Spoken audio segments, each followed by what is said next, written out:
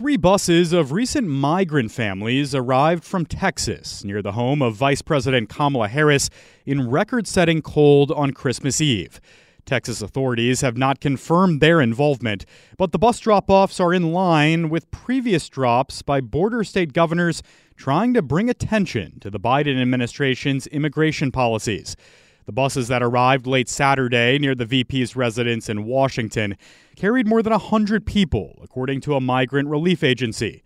Those on board included young children.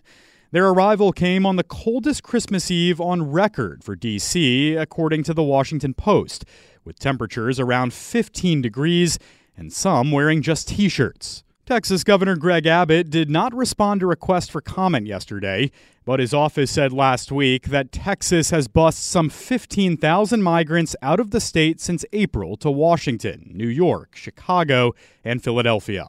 Abbott, along with some other Republican governors, argue that President Joe Biden has relaxed restrictions, encouraging many people to leave their countries of origin. Biden has ended some policies, but kept others created by former President Donald Trump.